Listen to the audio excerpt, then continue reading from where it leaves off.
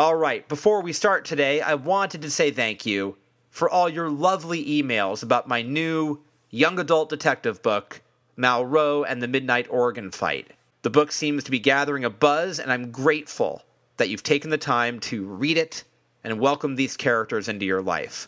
God knows they're rather permanent residents inside my head. That's where they live, which means there will be a sequel. Stay tuned for news on that front. In the meantime, if you haven't picked up a copy and you're book curious, then hit your local indie bookseller and they'll hook you up. Yes, I know, Amazon does the drone thing and they drop it down your chimney like some kind of techie Santa Claus, but let me tell you something about that Santa Claus. It's Jeff Bezos, and he's rich. Your indie bookseller? Well, they're not either one of those things, and they need your help. So help them out, okay? All right, let's start the show. I'm Alex Green, and this is Stereo Embers, the podcast. Check this out. Rearranging took some time. The self-fulfilling prophecy was recognized. Lost my patience, lost my pride. Never thought we'd see it to the other side. I've been reminiscing about the things you said. You've been talking bullshit under wet cement, taking me for granted, getting in my head. After keeping me in black and white, I'm technicolor overnight. You always tell me I'm my own worst enemy. I know that if I stay, then nothing's gonna save me. You always tell me I'm my own worst enemy. You can't turn me out, you can't turn me out, baby. That is the music of my guest today on the program, Imogen Clark. Let me tell you a little bit about Imogen Clark.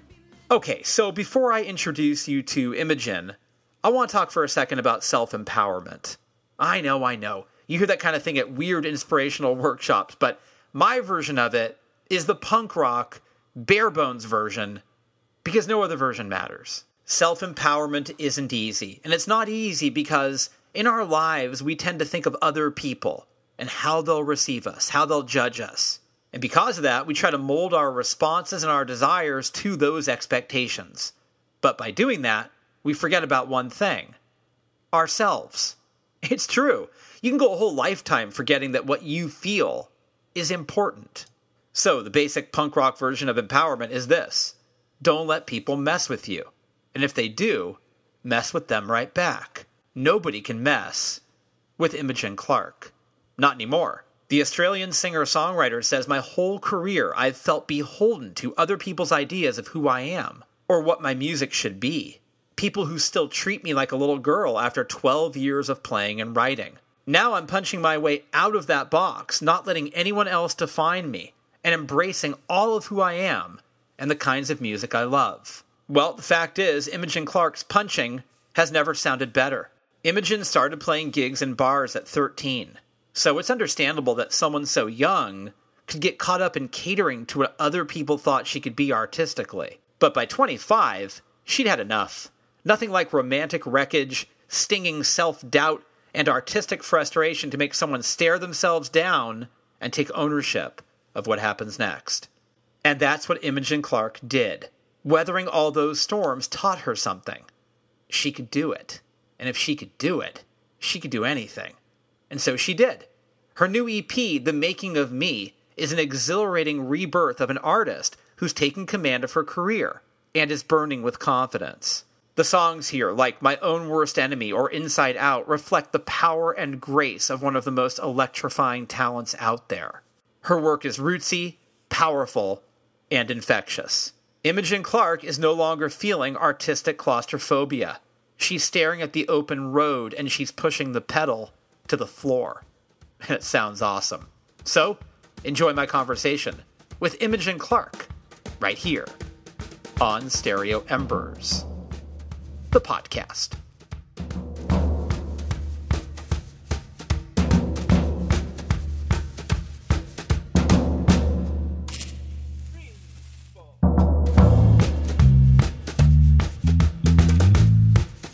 I've always been a bit of a road person. I love touring. I've always loved touring. I remember finishing high school and thinking I just can't wait to get out on the road. And I would, it's always a nice feeling to come home and, I see my dog, and those sorts of things are lovely to look forward to. But the touring itself has never felt like a chore to me. It feels like the reason why I do this is to see all these beautiful places, meet these new people, and to be able to actually kind of share music with people. I think that's the most beautiful thing. So no, I've never hated it. I've never seen it as a chore.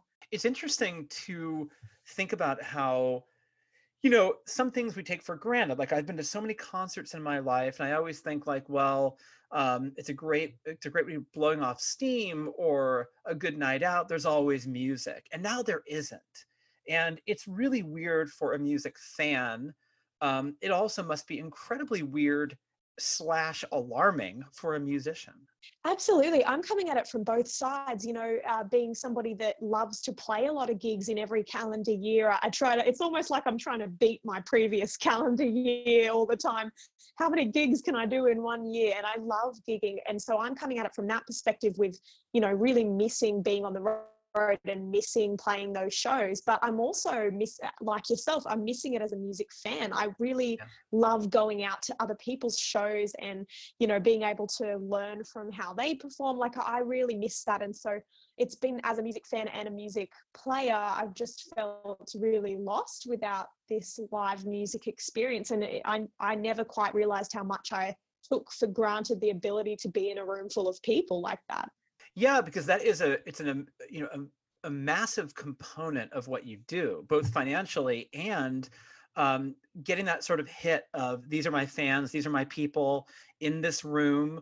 That is a very intimate relationship. And to have that suddenly be gone, I mean, I get the sort of Facebook shows, I get the live Instagram things. I mean, thank God for that.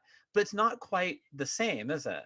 Absolutely, it's not. And, we do the best with what we're given. And I think everybody is really challenging themselves and adapting to all these new mediums and new ways of connecting with fans, which is great. And obviously the alternative is we don't get to share music at all, which would just be terrible. And so everyone's doing the best they can. But you're right, it just isn't the same. I love playing. I'm playing a series of live stream shows right now, and we've tried to produce them with really good quality. So we've got, proper a proper camera crew working on it. And, it's the best we can do, but you still will never make up for that connection when you're in a room with people and everyone's feeling the magic of relating to this song. It's just like it's something you can't quite ever make up just online, can you? It's not the same thing.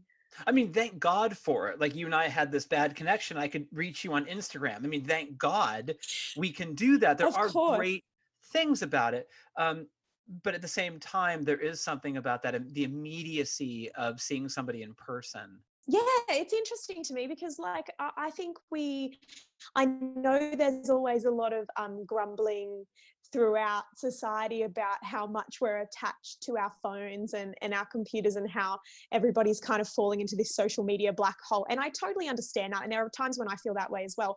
But I think the truth of it is kind of that, humans, while we like those things when they're available to us, I think we really do all that in-person connection. And I think when we can't have it, like we've all found recently with COVID, we've just been craving it more and more. And I think nothing will ever take that away. I think no amount of social media, obsession will ever fully take that away from us. We love to connect with other humans in person, and you just can't do it through a screen, Right. No, it's true. And I'm going to show you something. Look at this. This is my phone.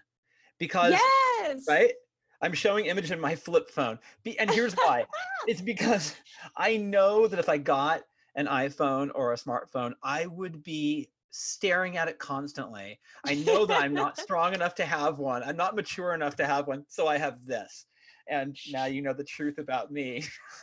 I love that though. I used to have one of those phones when I was younger. And to be honest, I do miss that whole, just not really feeling glued to it all the time, because I notice it myself, especially as somebody who social media is part of their work, life, I do find myself way too obsessed with it. So I have a rule now that, like, if I'm doing something where I'm actually, if I'm just scrolling aimlessly, it's time to pick up a book. Like, it's just so Right. silly. Right. If you're not looking for anything specific, it's right. I agree with you. It's a very good rule. You and I are in a very similar position in that we both have new product on the streets. Your new EP just came out and my new book just came out. So people are That's so like, exciting. Congratulations. thank you. And congratulations to you. It's very exciting. And so people are like, there's a pandemic, there is rioting in the streets, there is an unstable political world, 40 million people out of work. And I'm like, I have a new book coming out. And it's like the worst time for it. And it's like, yeah, but have you heard my new EP? There is, how do you Absolutely. feel about putting out new music in such a weird time? I mean, what can we do but release art and hope that that heals everybody or brings everybody together, right? Absolutely. I mean, we're facing a time right now that I've just never seen anything like it. And I know many of us in our lifetimes have never experienced anything like this. And I think the difficulty is we really didn't want it to seem that we were being really sort of nonchalant about the state of the world. We take it so seriously, and we didn't want anyone to think we would just say, look at me, I'm releasing this music, and while the world is burning. But what we decided was that we felt like these, especially the EP we're bringing out, is very positive, has a lot of positive undertones to it. And we kind of felt that, my team and I have all been struggling through this, and we know everybody is struggling through their lives at the moment, and some worse than others. And we've been turning a lot to new releases and new music that we are using to get us through the difficult times. And we were kind of just hoping that this music, being quite a positive, it's actually really about going through a terrible year and pulling yourself out the other side of it, feeling like a stronger version of yourself. And funnily enough, I wrote this EP last year with some personal struggles, but I had no idea how relevant it was going to seem to 2020 once it sort of started being released. And I think a lot of people can probably relate to the songs on it at the moment. So we decided that we would release it even if we couldn't be touring it, because we just wanted people to feel something positive and something that they could maybe get a bit of distraction, I guess. Yeah, and it's, the first single from it is just so positive and so relatable for that very reason. And I was thinking a lot about it in the last few days. And I was thinking about how a lot of times, like, for example, with this pandemic, it's forced people, including myself quite a bit, to sort of pivot, right? Where I call it the pandemic pivot, where you can't, you can't do the things that you normally do. So how do you do the things in a new way, right? And those innovations have been so powerful that I don't remember the old way. And like, not at all, actually. And I'm wondering for you, having gone through what you've gone through and coming out the other side of it, do you feel, as a person, do you feel so strong that you don't remember the skin that you shed?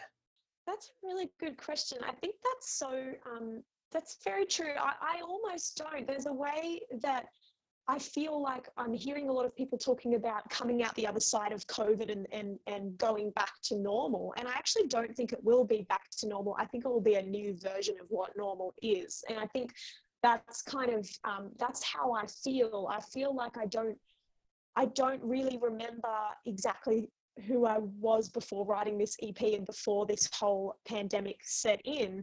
But in a way, I will probably just be a new version of myself afterwards anyway. And I think a lot of us are feeling that way. But as humans, I think we adapt so well to things more than we think we will. We kind of, within a couple of weeks, this is how long it generally takes for a habit to set in. And by that time, you sort of feel, you feel like it's almost, this is new for us. This is the new normal, and this is how life will be now. So I think, I definitely feel like I have a new skin, like almost like I've shed an old skin and kind of grown into a new one. And even if parts of my older self come back, I think you'll always sort of be evolving. I guess that's the same probably for everybody. Yeah, I think you're right. And I think that, You know, it's almost like sometimes if you have a pain, and when the pain is so memorable, but when it heals, like say you hurt your shoulder, and then when it heals, sometimes you can't even remember what shoulder it was. And so Yes. there, right? So there's something kind of, I know there's something instructive about pain.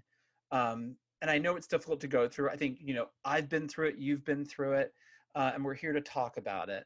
Um, and it is important, I think, to remember it. Even if you don't remember where the pain exactly was, it's important to remember that you were in pain. Um, but here's an interesting thing I was thinking about. Did you realize when you were that older version of yourself, like in other words, if a breakup hadn't have happened, you would have soldiered on as that person, right? So it's Yeah. almost as though you weren't even aware of the fact that change could have happened and change would have been better.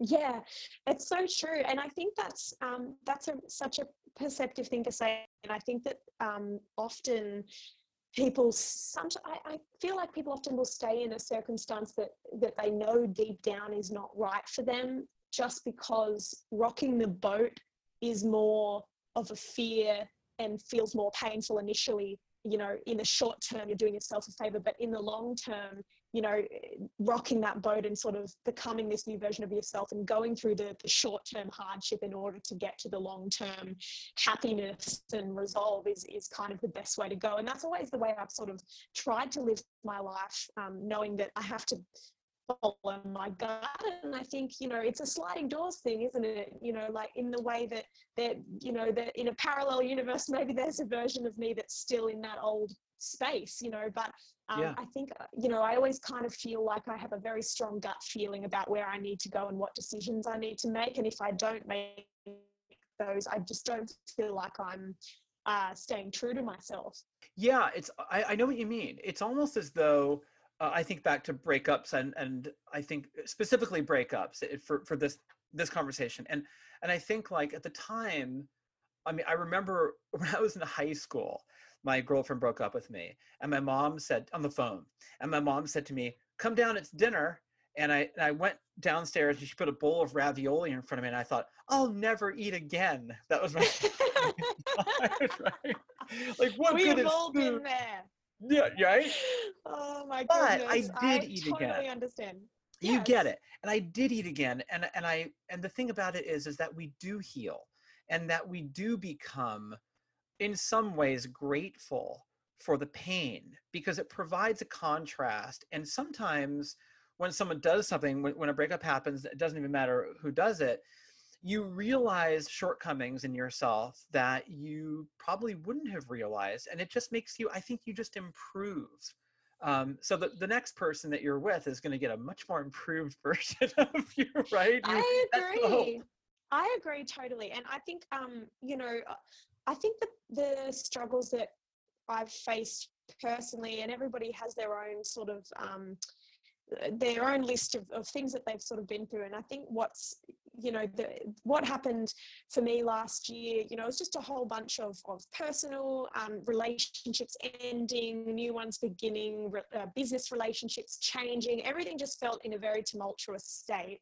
But that really, really what these songs that came from that display is that you have to go through those things to come out the other side a stronger version, and to almost appreciate your own kind of strength in the face of vulnerability. And I think that's a really important part of my character, I would say, is that I feel like a tougher person now than I was at this time a couple of years ago. And it's just from having been through things and trusted people I shouldn't have and made mistakes myself, and just all those things that you do. It's just part of life, and it's part of learning about who you are and who you're going to be. And I take it as one of those, you know, what doesn't kill you makes you stronger situations. I feel like that all the time. And I'm glad that, you know, I never want to make music that's just about wallowing in self-pity. You know, I've never wanted to make an album that's just, I got my heart broken and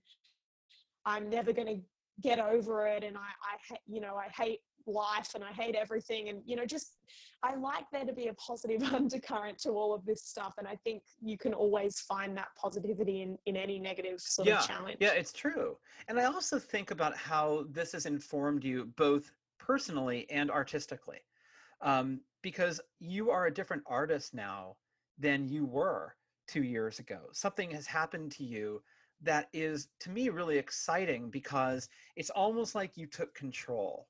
Yes, absolutely. The control is actually, yeah, that's a big deal because this is also in more ways than one because, you know, the control over my own sort of relationships and the control over my own, you know, not wanting to be hurt by people and being able, or just as a growing young woman, that I think it's very easy for you to feel like you're always being a little bit underestimated. And sometimes I think over the last couple of years, I've for myself more than I ever had before, but also in another way, control in that this is the first time I've ever owned my own masters. I've released my first couple of Wow. records with a record label, and now I'm an independent artist again. And you know, it's exciting for me because I feel more in control of my career than I ever have before, and that's a really, really cool place to be at. You know, at 25, to be feeling that I can have that freedom. Yeah, and there's something also to be said about when you take that control, you will never give that up again. That's sort of like something where it's like, oh, now I am crafting the music, making the decisions artistically that feel good to me, rather than trying to adhere to somebody else's idea of what will feel good to me. Absolutely. And that's, you know, you just hit the nail on the head with what a lot of this new music is saying, in my mind, is that, you know, there's been a lot of times in the past where I felt like I've been trying to mold myself into other people's ideas of what I am or what authentic art is, always being embarrassed about having pop sensibilities in my songwriting for some reason because I'd been led to believe that that was somehow uncool or inauthentic. And yet now I just feel that I've let go of how all these different kinds of music genres that I love. And that feels so liberating. I kind of didn't realize I was sort of putting a muzzle around myself in a way. Like I just didn't even realize that was happening. And now I feel really free for the first time. And I think that comes out in the music. It does. It does sound like a woman who has been liberated artistically, Oh, and thank you. it's really a very cathartic listen. Um, Oh, is for you, is there a, you know, and it's good for us to have this conversation because a lot of people who listen to the program are aspiring musicians, of every gender and age, and I do feel specifically, for a young woman who is coming up. There's a lot of people who think that they can manipulate that person into artistic choices that really are not part of their sensibility, and you kind of get pressured into doing things like, you're going to write with this person, you're going to wear this thing, you're going to do these photos, you're going to sing these songs, and you think like, well, okay, I guess I will do that. Right? um, yes. can you give some advice for somebody who is, you know, maybe 18, 19 years old and is entering the industry? And can you also sort of reverse engineer and give that advice to your younger self as well? That's such a great question. I love to talk to people who are at that point in their career when, you know, they might only be a few years younger than me, and by no means am I an expert on it, but I'm just that little bit further on down the line in my career than they might be. I love those opportunities to talk to those people because you know, I feel like I faced a lot of difficult situations, you know, going into boardrooms full of, you know, middle-aged men, and I'm 18 years old and I'm sitting there and I've got no management team and I've got nobody in my corner, and I'm trying to stand up for what I believe in.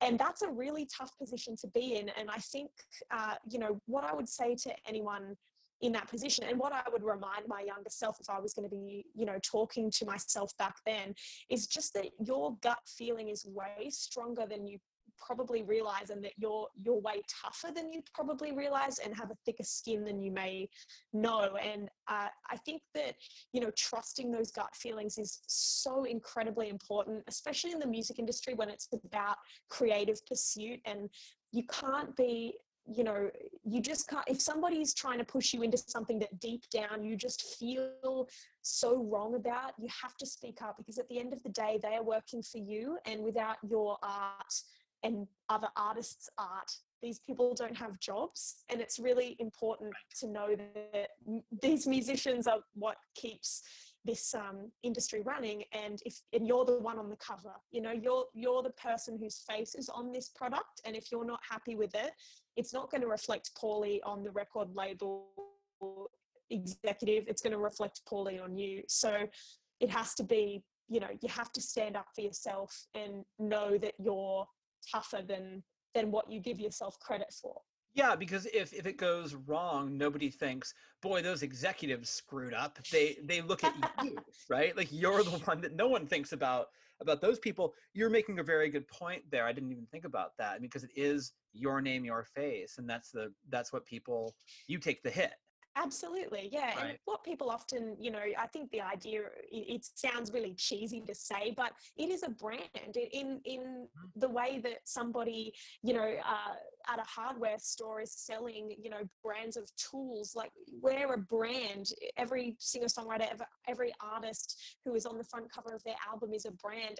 And if you're doing something that feels inherently wrong for your brand, it's not so easy to shake off, because you're a walking brand, and that's really hard to come to terms with, I think, especially as a young woman. And I think, you know, what you mentioned about you know, people being told how to dress, I haven't personally had that experience, but I've known people who have, and honestly, I find that makes my blood boil, because I don't think anyone should be telling you how to dress, especially because it's rare that it happens to male artists, and it frustrates me a lot that female artists get told so frequently how to dress. And I think it's you know, it's very much not no one's business but your own. Yeah.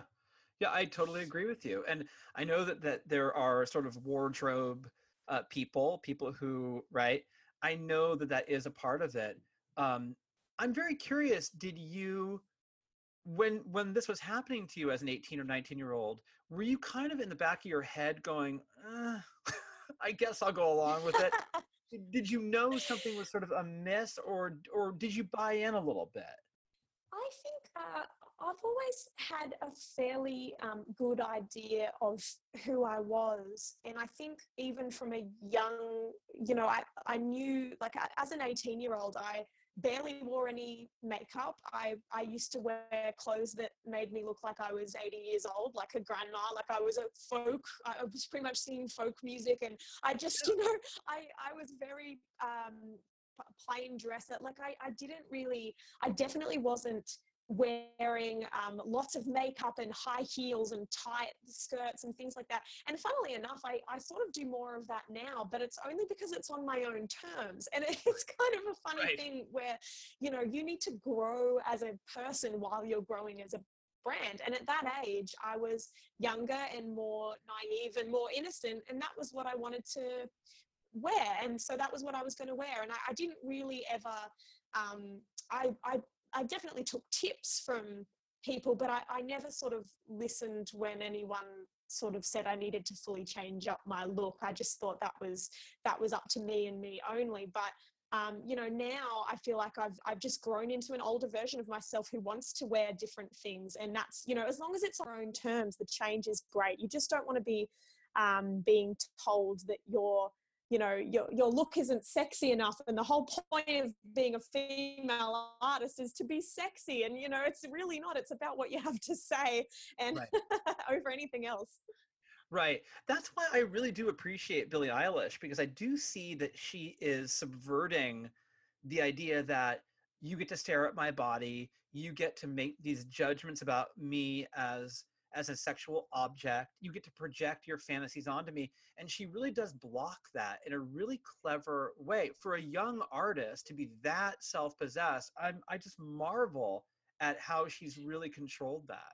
Absolutely, I agree. I love her. I think that is a great.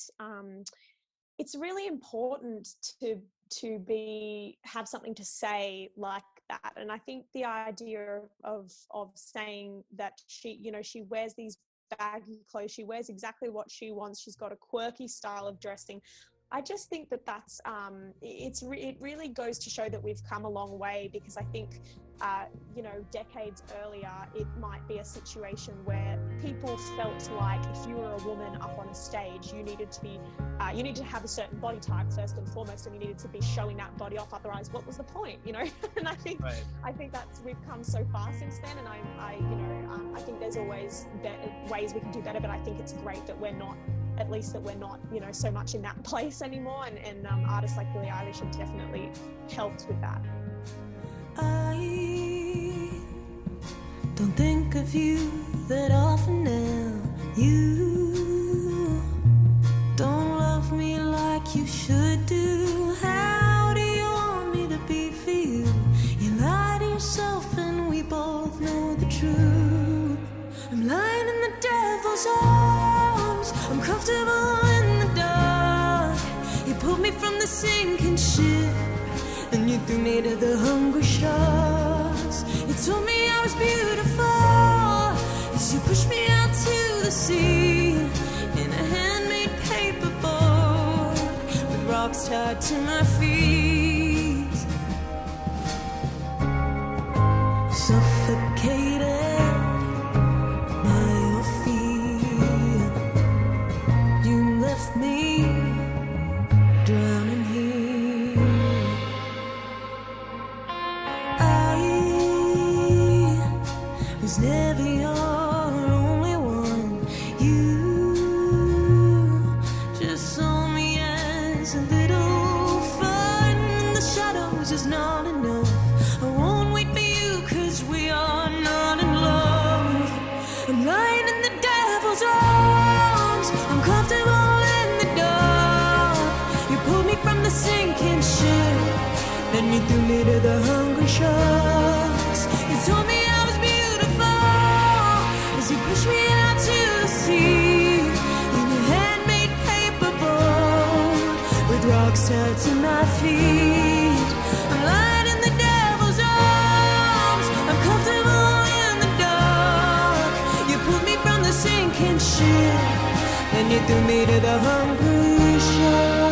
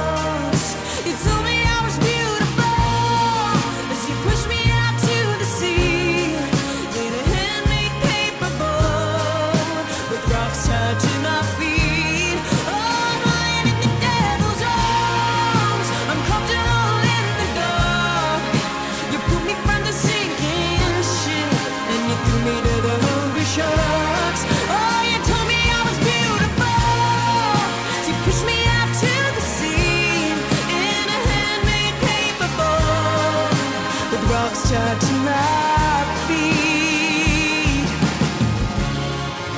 suffocated by your feet. You left me drowning here. How were you with, photo shoots? And did you feel comfortable doing that? Or did you feel, again, those photo shoots are orchestrated by other people, right? It's not sometimes you have your own input, of course, but were you comfortable sort of under that gaze and in that medium, or did that make you feel uncomfortable as well? Well, I feel very lucky in that from the time I started, I can only really count one or two photo shoots I would count as being quite just not really my sort of thing. I felt like a lot of my photo shoots were with people I trusted, people who My manager, Jeremy Dillon, who's now become my manager, before that did all my music videos and also did a lot of photo shoots for me. And being friends with Jeremy and knowing him like that, it felt very comfortable to me. And he was also somebody that would never put anyone in an inappropriate, uncomfortable position. So I felt really lucky in that regard. But I just didn't, my biggest, difficulty was having, a makeup artist that might make you feel like your preference is not correct somehow. Right. Right. I'd sort of say, I had a couple of dodgy experiences. I had one in particular where a makeup artist was, I sort of said to her, obviously, as you can see, I've got very British, very white skin, and so I'll need some really light coloured makeup. And she went ahead and put some very very orange makeup on me, and it just felt really uncomfortable. And then the photographer, who wasn't Jeremy, was asking me to do some things like, just pose in ways that I didn't like. And I just sort of had to say to him, look, it's not my brand. I just can't imagine this ever being, used or approved by me, and so there's no point us taking these photos because right. I can't imagine us getting past a point of even approving them. So it's funny to be in that position, because it's almost like, I think sometimes people will be surprised that you've stood up for yourself. Sometimes it'll make them a bit mad because they'll think you're being rude in some way, but you're never being rude to stand up for how you feel about your own music and your own brand.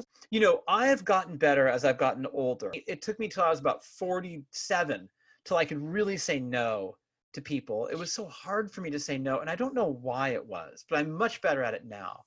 And absolutely. Right? Isn't that, and it seems like you've learned it, 20 years before I did. Does it feel good to tell somebody, no, I don't think we're not going to do that. I don't think we're going to go that direction with this. I'm not really into that. Doesn't that feel kind of good? It feels weirdly satisfying. As I'm the same as you. I feel that I feel like it's really hard to learn, because you feel like you're being rude when you say no, when in reality right. it's just a part of life. You can't be constantly saying yes, or you'll be exhausting yourself, and some things just aren't right for you, and that's totally fine.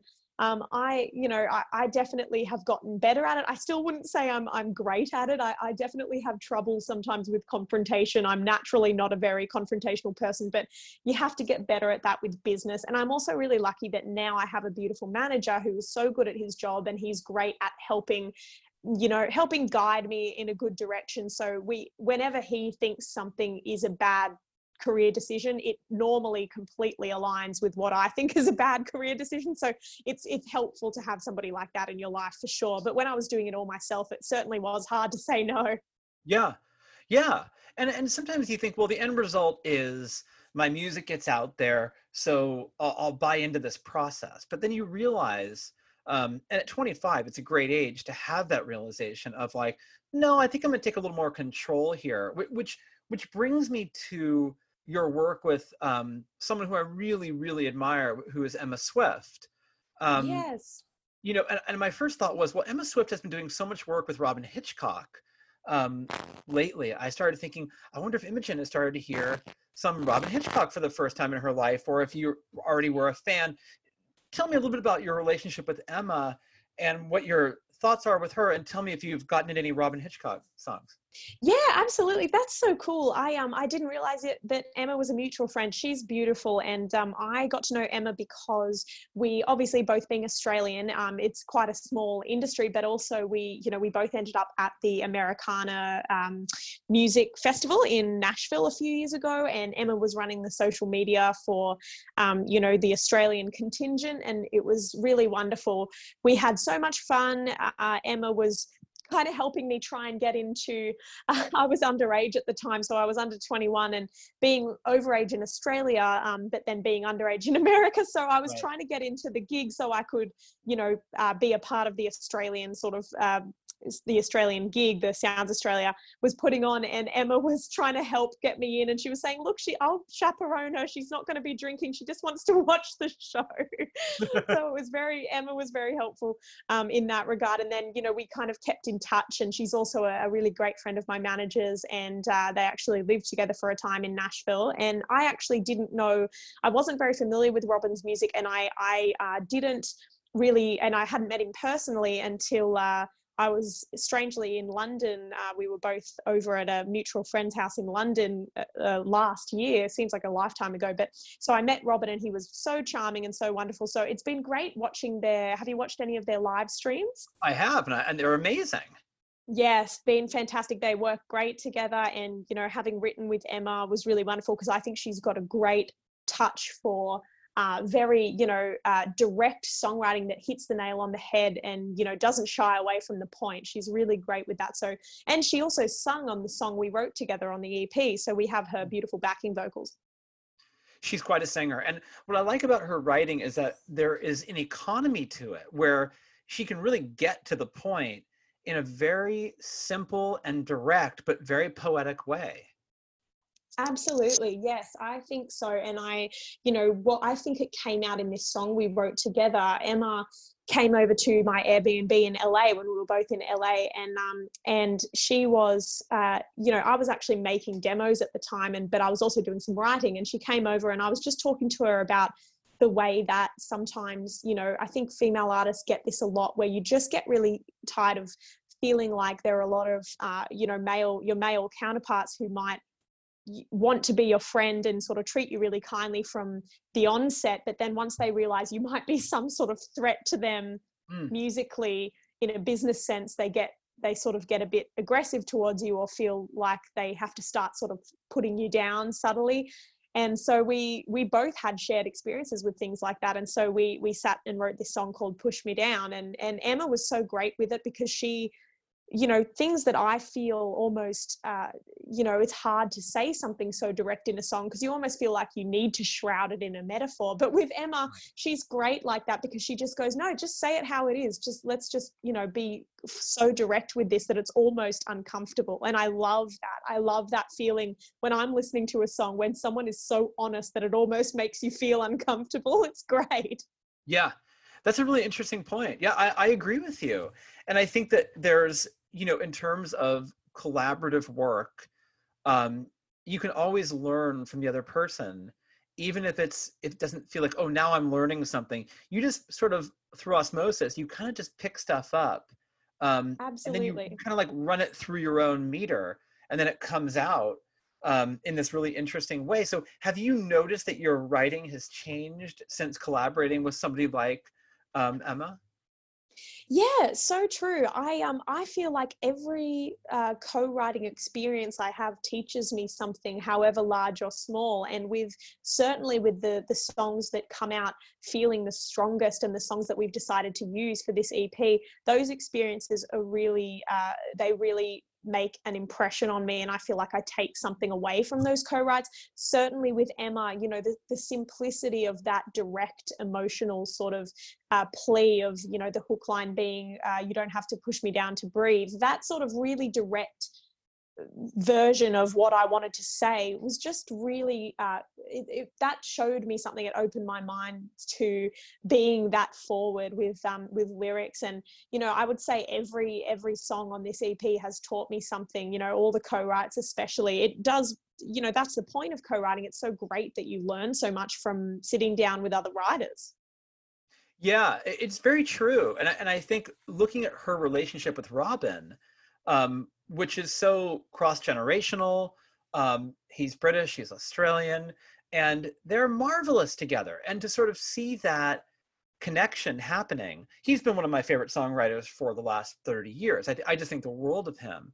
Yes. And I wouldn't have known anything about her if it wasn't for him. I found her through him.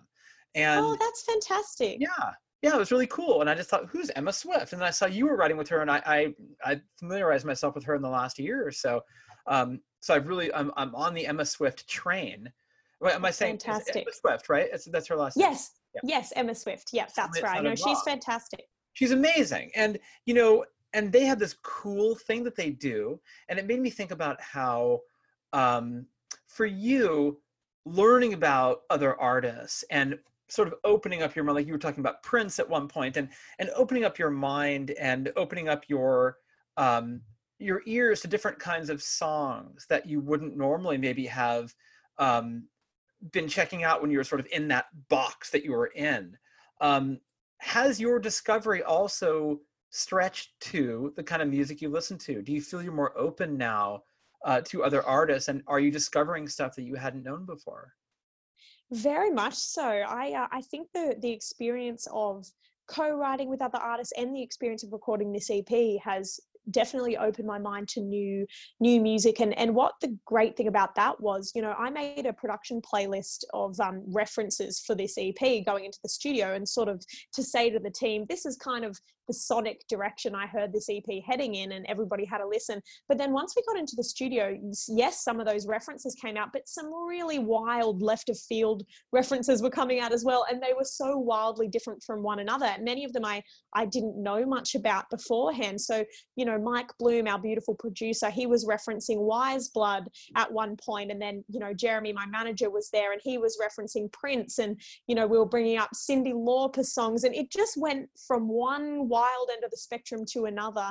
And that was so interesting and fun for me, because then I went away and listened to those songs, and particularly actually one sort of thing I got out of it was I'm now a big fan of Christine and the Queens, and I actually didn't know anything about Christine and the Queens, but when we were in the studio for one of the songs, Mike pulled out the song It, and he was using it as a bit of a vocal reference of this kind of punchy way of singing, and I just fell in love with it. I'd never heard of Christine and the Queen, so it was a really cool eye-opening experience just listening to all these different tracks and then going into the vocal booth and going, how can I pull my own sort of flavor out of that style? Yeah, that's exactly what I'm talking about. Right, where maybe the influence wouldn't be as overt as people might think, but it's subtle, and it does inform you in a way that shifts the narratives that you're writing, even just a little bit. You know, that's an incredible thing. What about a band like Gang of Youths? Oh.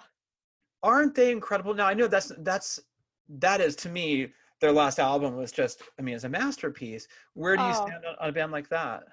I love Gang of Youths, and I actually have a fairly cool connection to the band. I don't think this would be something that Dave would have remembered, but years and years ago, I actually came from a program in New South Wales called Talent Development Project, and it's a program for school kids who are gifted and talented to sort of learn about performance and songwriting skills. And Dave had graduated from the program a few years before, and this was before Gang of Youths even existed, and Dave was doing a solo project.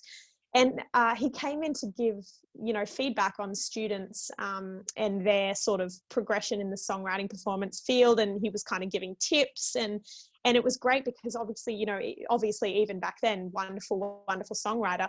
And, you know, everyone very much suspected that there was real fame to come for him and real recognition for his songwriting. And he watched me play, and then he gave me 2 albums to go and listen to. And those 2 albums were Blue by Joni Mitchell and Heartbreaker by Ryan Adams. And he said, if you go and listen to these 2 albums, you know, these will change your life sonically, and it will change your songwriting life. And I took those away and became absolutely obsessed with them. And, you know, this was many years ago, and they're still, you know, 2 albums that have really made a big difference on me from a musical standpoint. And I think, you know, so I always think about that and think about the fact that I really have Dave to thank for that big pivotal moment in my songwriting growth. So yeah, I think that he and that band, I think Gang of Youths are honestly one of the most incredible bands to have come out of Australia in a very, very long time. We're very lucky to have them. Yeah, I agree with you. They're one of those very powerful seismic bands, and he picked 2 good ones. He picked 2 really great albums to give you. Yeah, absolutely. I think it was just you know, that honesty that he could see I wanted to convey in my music, and he could tell that perhaps that was the sort of songwriter I wanted to be, was somebody like Joni Mitchell. And I think, I'd been raised on much heavier stuff, rock, like Led Zeppelin was, a big part of my upbringing, which I still, to this day, they're still, my favorite band. But I think having that, that songwriter recommendation was huge in my life, and those albums definitely changed me. Yeah, and I think, just for California on Blue, and for, when you're young, the very first song on Heartbreaker is just like, I mean, those Yeah. alone are just incredible, and the albums they're on are amazing. Yeah, it's interesting. It's a great story. I love hearing that story. It's so cool that he did that. It's very nice. I know, what a cool guy. I'm very What a cool grateful to guy. him. Yeah, like what a cool guy. And I feel like it's a really good exercise too, of like, go listen to these. It's like writers giving someone 2 books, right? It's sort of like, see what these people are doing and see what effect it has on you. And he chose 2 very organic albums. And Yes. I wonder how long it took for that sort of organic approach to kind of detonate in your brain, in terms of not so much as the songwriting, but the production.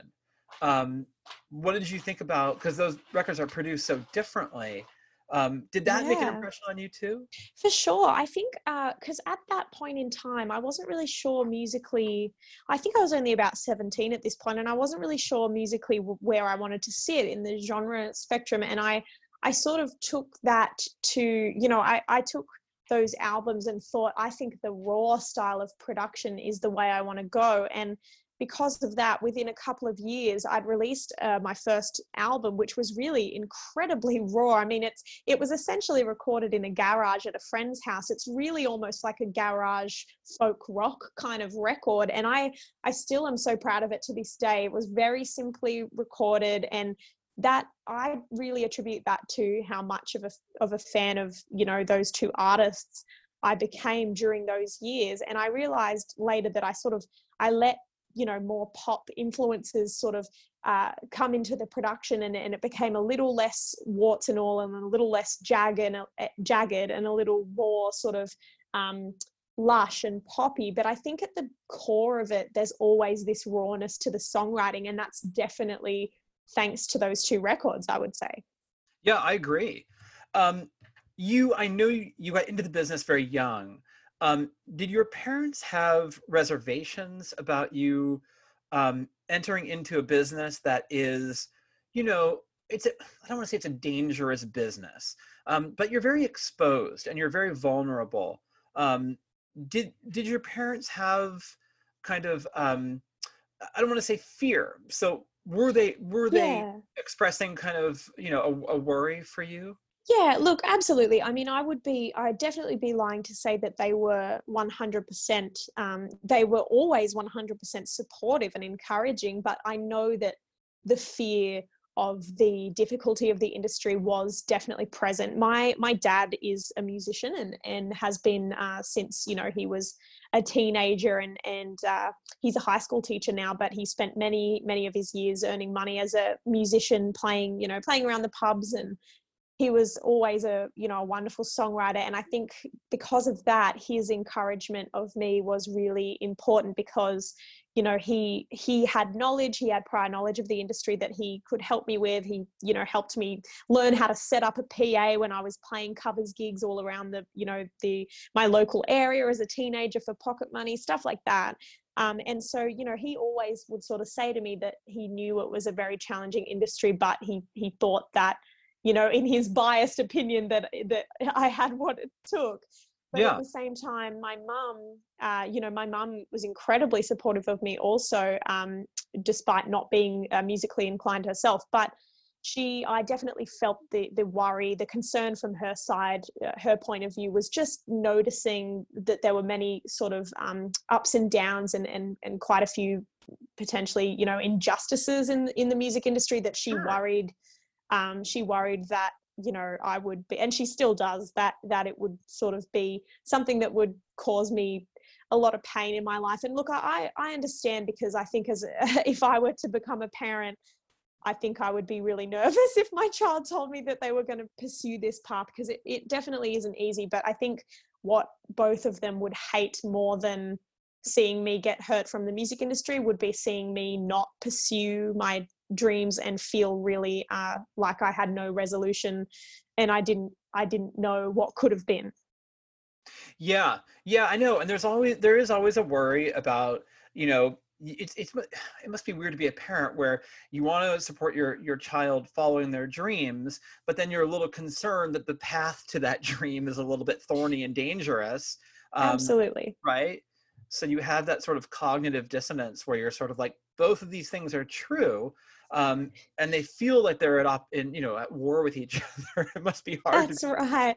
Yeah. I can only understand, like, I can't fully understand how difficult that must be for parents. And I think, I think the idea of following your dreams is a very romantic one. And people sometimes, I think, forget that pursuing any dream worth its salt is not going to be, is never going to be easy. It's never, that's the reason, that's what makes it so rewarding, I think, is the difficulties, the things that you go through, and the self-doubt and being doubted by others. And it is a very prickly industry. Anyone in entertainment, obviously, will all have their own stories about it, but I definitely feel like I wouldn't trade it for anything, even though I know there's many more challenges to come. I think, I could not see myself doing literally anything else. Yeah, no, which is great to hear. For me, growing up here in California in the Bay Area, my perception of Australian music, I listened to Hunters and Collectors, I listened to INXS, I started to get into really obscure bands, but not so obscure, but I loved the Saints, and I love, they're great, and I loved New Zealand bands, and I always had this sort of Australian band, like Midnight Oil was a big one for me. I never thought about Australian music as being so rootsy that there would be sort of a country feel to it, until I started listening to Casey Chambers, and who I love. And yes, she's amazing. And I started realizing there's a rich history of country music, roots music, what we call Americana in America. But I saw Casey Chambers play in San Francisco, and she was pregnant at the time, and she actually passed out after the second song. And they had to cancel the show. Wow. I know, it was incredible. It was like, oh my God, but she was fine, but she had passed out. But her father was in the band. And so you're like, she's going to be okay. Her dad is here, right? Have you surrounded yourself with people, your infrastructure of your team? It seems like you're well, you feel protected, might not be the right word, but you feel safe with the people that you've chosen. Yeah, absolutely. That's a really cool example. And, I think that anyone who, I guess the way I've come to see it is that, I realized a little while ago that my team was my choice. And I think it's funny, it can also be a very broad way of looking at life, which I've started to look at like this as well, that it's almost like your life is like an art gallery, and you're the curator, and you get to decide who is there and who isn't. And if there are people there that doubt you or cause you pain or worry, you are totally responsible for the people that you let in. And I think you're always allowed to get rid of people from your life if you don't feel like it's a positive influence on you. And that's a way I've started to live my life personally, but also with my business. So, I try to have people on my team that are just people that I feel comfortable around. I feel like they have my back. I feel like they trust me and I trust them, and we all have we're all on the same page with the vision of where the business is going. And I feel like I've really achieved that lately because, I have a beautiful management team. I love my agent. I'm with MGM Distribution, who are wonderful. I love my publicist, and everyone is kind of on this great team where we all feel really supported and really heard. And it's the same with the touring band, like you're saying with Bill Chambers and Casey. I mean, it's really important to have people like that around you who you know are looking out for you when you're on the road. And I think I always feel like that with my band and everyone, my tour manager. I just love all the people on my team. And if I didn't love them and didn't trust them, they wouldn't be there. So I love feeling like I've kind of trial and errored my way into a great team that I feel so great around. Yeah, it's interesting. My mother was a therapist, and I remember I said to her once when I was in college, I said, I've never broken up with a girl. They've always broken up with me. And she said to me, you need to break up with somebody because you need to feel what it's like to sort of have that agency and make that decision where you're saying, you're not good for me in my life, and I'm going to ask you to leave, right? I mean, yes. Politely. There is something, what she was saying is that, you need to feel empowered that you can make those choices. Otherwise, you're going to be somebody who people will continually be breaking up with because you're not going to develop a backbone. And absolutely. And I think she was right about that. And so it sounds to me like you've gotten yourself to a place where you don't mind calling the shots and saying, this isn't working. You need to go. Let's do this. And that must feel really good. It does. I'm really glad about it. And look, I think that it can be often misconstrued as some kind of sort of ruthless behavior of just, kicking people out of your life. And, doesn't, it's definitely not that dramatic. And I don't mean it to be this really kind of ruthless behavior. It's just that, I think sometimes we are kind of strung this narrative in society sometimes, and sometimes it's through social media that, especially in our love lives, that there's this romanticizing of drama and this romanticizing of compromising all your important values. And, love is hard and you're going to go through all these really terrible times with someone and you're going to absolutely hate them, but you just should hold on to it because that's what love is. But I don't really agree with that. I sort of think that, obviously everyone's going to have difficult times with any relationship with any person. That's what humans do, is fight. But I think that if it's more bad than it is good and it's only bringing you stress and despair and, hardship, I just don't think it should be in your life. And you really only get one chance to live your life. And I don't think, letting people stick around in it just because they're, they've been with you a long time, or because they're related to you, or because, you feel like you owe them something, or whatever the reason might be.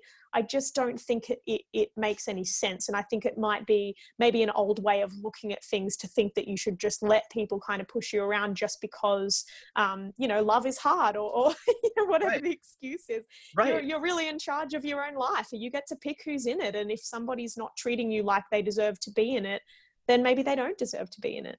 Yeah, and I think being ruthless, or being viewed as being ruthless, I think it's kind of okay, because it's sort of like, why shouldn't you be ruthless about your life? It's like, absolutely, you should be wildly protective of your time and your space and your affection, and your emotional health.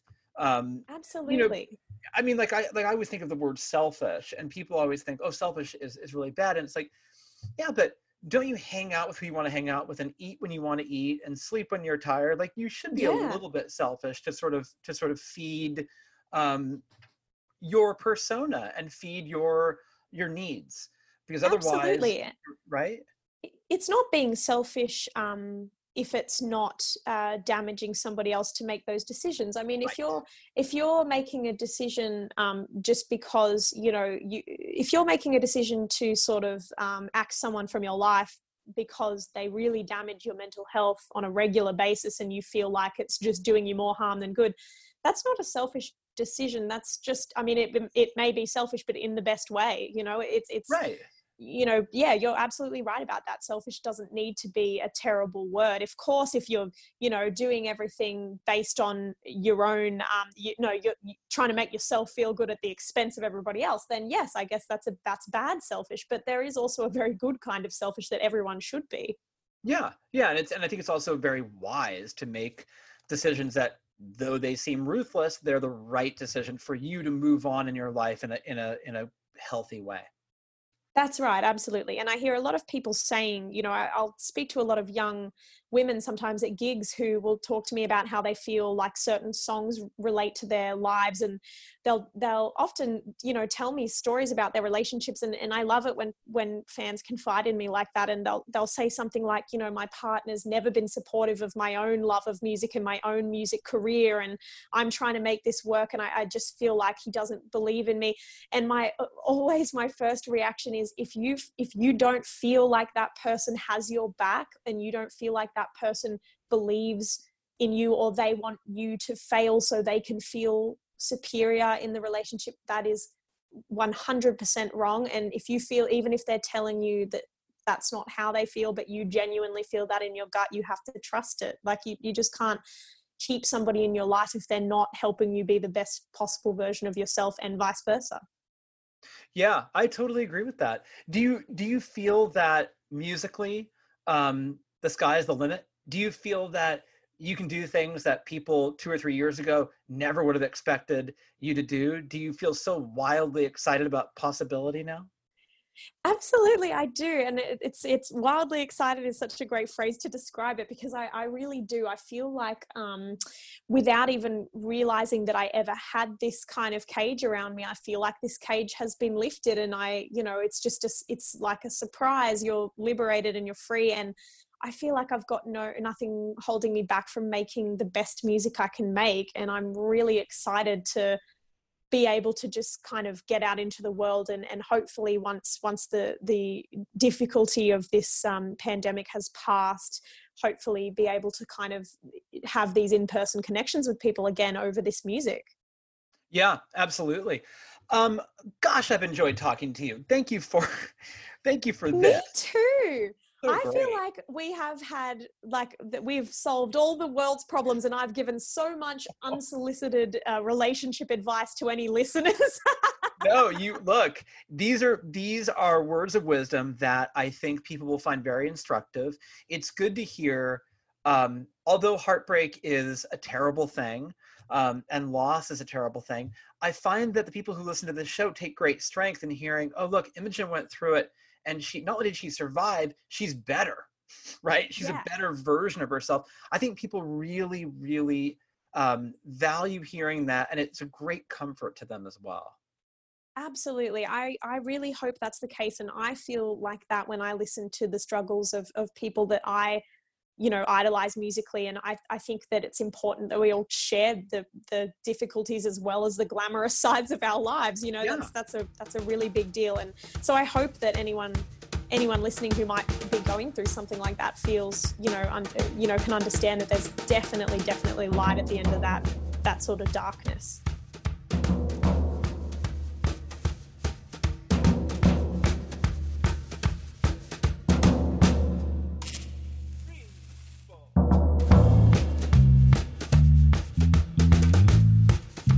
Isn't she wonderful? Imogen Clark. Wow.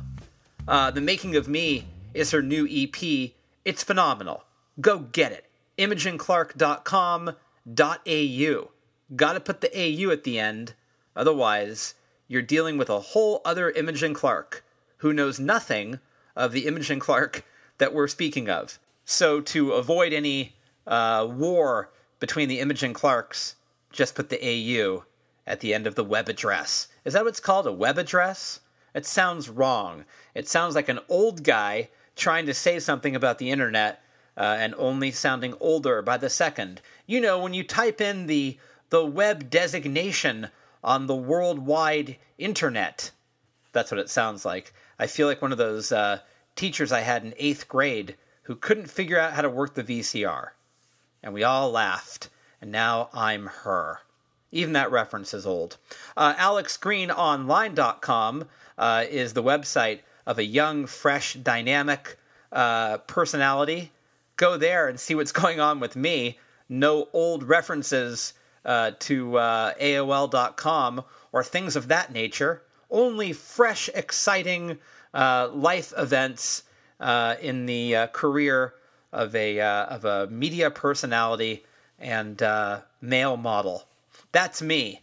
By the way, you've asked, and I'm going to tell you, Stereo Embers, the podcast, is available on all podcast platforms. We're everywhere. Go to the one that you use, subscribe, leave us a rating, tell all your friends. It sounds like a lot of work, but you and I both know it's not. You can follow me on Twitter at EmbersEditor, or follow me on Instagram at EmbersPodcast, or just email me, editor@StereoEmbersMagazine.com. Who do you want on the show? Who should I bring back to the show? Let me know what's going on inside your head, and I'll try to make it a reality. Okay? All right. Thank you, as always, for listening week in and week out. We have some very exciting shows coming up. Watch this space. What does that mean? Watch what space? You're listening to a podcast. Keep listening to the podcast, and the surprises will just unfold. Okay? Does that sound like a better deal? I think so. Let's take a longer listen to Imogen Clark's My Own Worst Enemy. Enjoy it, and thank you, as always, for listening to Stereo Embers, the podcast, right here on Bombshell Radio. Rearranging took some time.